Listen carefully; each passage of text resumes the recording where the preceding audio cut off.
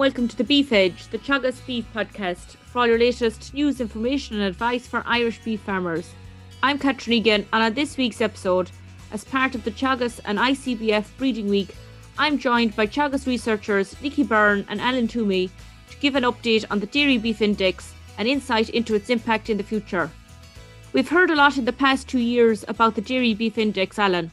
What is the Dairy Beef Index? So the Dairy Beef Index is a breeding index that is designed to identify beef bulls that are for the dairy herd. So dairy farmers can use the Dairy Beef Index to select their beef bulls that are easy calving, short gestation, but also have good beef merit that allow them to have a saleable calf. As well as this, it can be used by pedigree breeders that are breeding sires for the dairy herd. So they can use the higher Dairy Beef Index sires on their cows, and this would produce improve Dairy Beef Index in the national population for future generations. You mentioned there the ease of calving and short gestation. What else is the Dairy Beef Index composed of? So the Dairy Beef Index is really composed of two main parts. And like you said, one is calving and the other part is beef merit. So there's approximately a relative emphasis of 50% on both of them, where calving is your calving difficulty and your gestation length. And this allows the dairy farmer to have lower calving difficulty and also to have more days in milk. And that's why gestation is really important to the dairy farmer. But on the other side, you have your beef merit, and this includes carcass weight, carcass conformation, and also ensures that they're a high probability of reaching their carcass spec and conformation spec as true to the factory guidelines. So the index, so before the index was launched, it was always dairy farmers selected solely on calving traits because that's what was important to those. And I suppose that led to a decline in the beef merit of beef bulls being used, as you would expect, easier calving bulls usually would have a lower beef merit.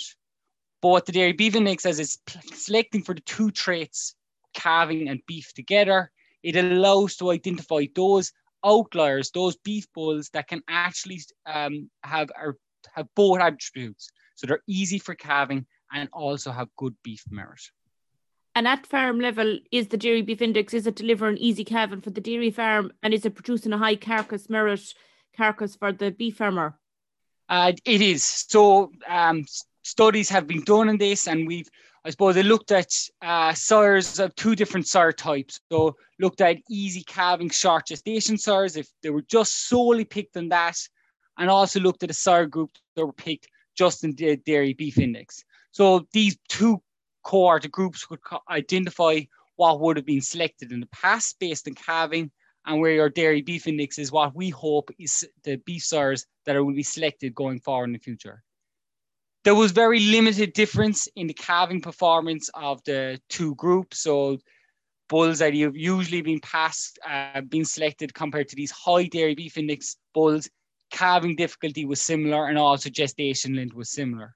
But where the big difference was, where we saw was these high Dairy Beef Index bulls actually had much heavier carcass weight, younger days to slaughter, and also a higher conformation score.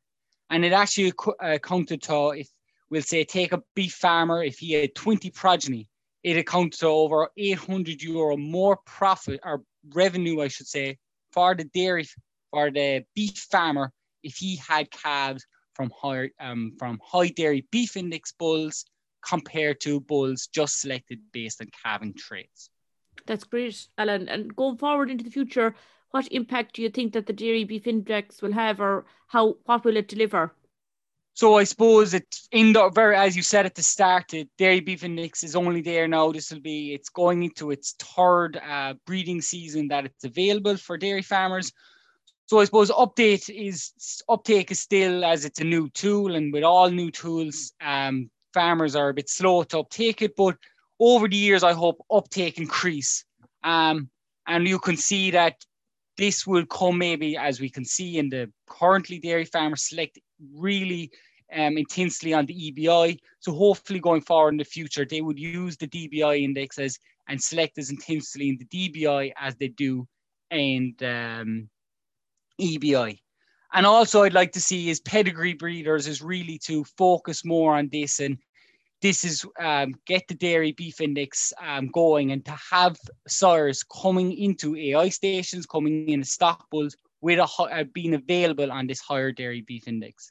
And I suppose finally, where the beef farmer would often find is that they don't have all this is all controlled by the dairy farmer. It's the dairy farmer picks the beef bull. But what I'd be encouraging is beef farmers to get involved with their dairy farmer. So get a relationship with a dairy farmer going from future years, ensure you'll buy the calves, but also be involved with the selecting of the sires, so that the dairy farmer can select sires he's happy with, but also that the beef farmer is happy with the calves that he will get going forward.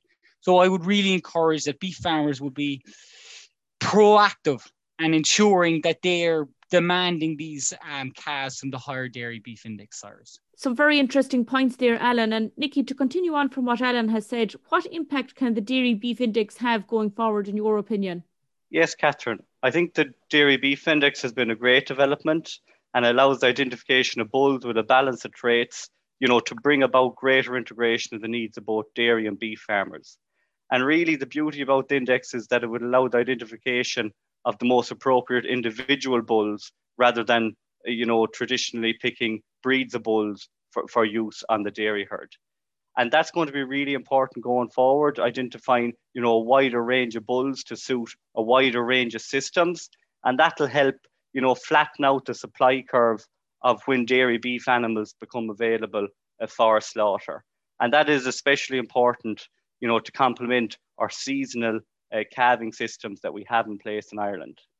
And, over the last number of years since the introduction of the dairy beef index, we probably have seen an increase in insemination and calf registrations of a wider range of sires with, growth in many breeds that wouldn't have been traditionally used on the dairy herd. And also, as Alan was saying, and it's a really important element that, the dairy beef index will help influence, the next generation of stock bulls on farms. And that's going to have, probably will have some of the biggest effect on improving the overall quality of our national dairy beef herd. Nikki, you touched on it there really with the farm systems. Will the dairy beef index have an impact on farm systems going forward? Yes, I think, and when in conjunction with sex semen usage, I think that we will see, the dairy beef index really, help reduce the number of purebred dairy males available for our production system. So that'll mean that we've, higher value, higher carcass merit beef bred animals coming forward. And really, when both of those are combined with sex semen, we'll see that, some of these beef bulls can be used earlier in the breeding season. And that, that will help support higher carcass output systems. Also, if we can get a higher proportion of beef calves, they'll bring greater, farm system efficiency in terms of feed, carcass, and probably at younger ages of slaughter in comparison to purebred dairy males. So the index will help us identify beef bulls that will suit dairy breeding programs from the very start of the breeding season. You highlight there some of the system efficiencies such as the feed and carcass and younger age of slaughter. What traits are important into achieving these high performing systems? Yeah, I suppose every farm is different and different traits will mean different things to different systems. So it's very important to study the sub-indexes, see what is important to your farm. But regardless of the system, I suppose all cattle are priced on the Euro grid system. So a strong emphasis on carcass conformation, to counteract that generally poor conformation from the dairy influence in these animals, that is going to be really, really important. And that's going to be really important, to allow animals fully avail of the bonus and quality assurance price systems which are in place. And Alan touched on that earlier. That is another component within the index, the bonus component, to try and achieve an animal that produces a carcass, on spec. And generally what we need to see is animals that are, grading better than O- on the grid to avail of full quality assurance and breed bonus payments where they are available. So really, carcass conformation is number one to increase the value of every kilo of beef, very similar to our fat and protein in a milk pricing scenario. And then when we look at carcass weight, it's also really important. But we have to ensure that we have adequate conformation to maximize the price of each kilo. And then we can use carcass weight, to maximize the overall value of that animal and dilute down our cost of production, as well as the emissions that are produced, and really achieve systems that are high output per animal or high output per hectare. And high carcass performance, it must come on the back of an animal that is feed efficient. And that is reflected within the index in terms of the feed intake sub-index. And this is especially important, to dairy beef animals to counteract that relatively high intake, poor conversion efficiency into carcass that comes through from the dairy influence. So really the progeny of the animals selected for these traits must be able to fulfill, that potential from a grass-based system and utilize grazed and conserved forms of grass, over a relatively short lifetime of 19 to 24 months. And really the index, is developed on the back of that type of system and should help to identify the appropriate genetics to perform within it. I suppose, Nikki, given the traits that you've highlighted and the sub-indexes that they're really related to the finishing animal and maximising value to the carcass, are calves with a high dairy beef index, bulls, are they worth more a purchase then? I think Alan touched on it a little bit earlier on. He said, the purpose of the index is to create a more saleable calf. And I'd certainly echo that's the real objective of it, is to produce a more saleable calf that's going to be capable of delivering for the farmer who takes the risk in purchasing him and bringing him through to slaughter. So really the focus of the index should be to increase calf quality and the potential of that calf to deliver profit for the rearer.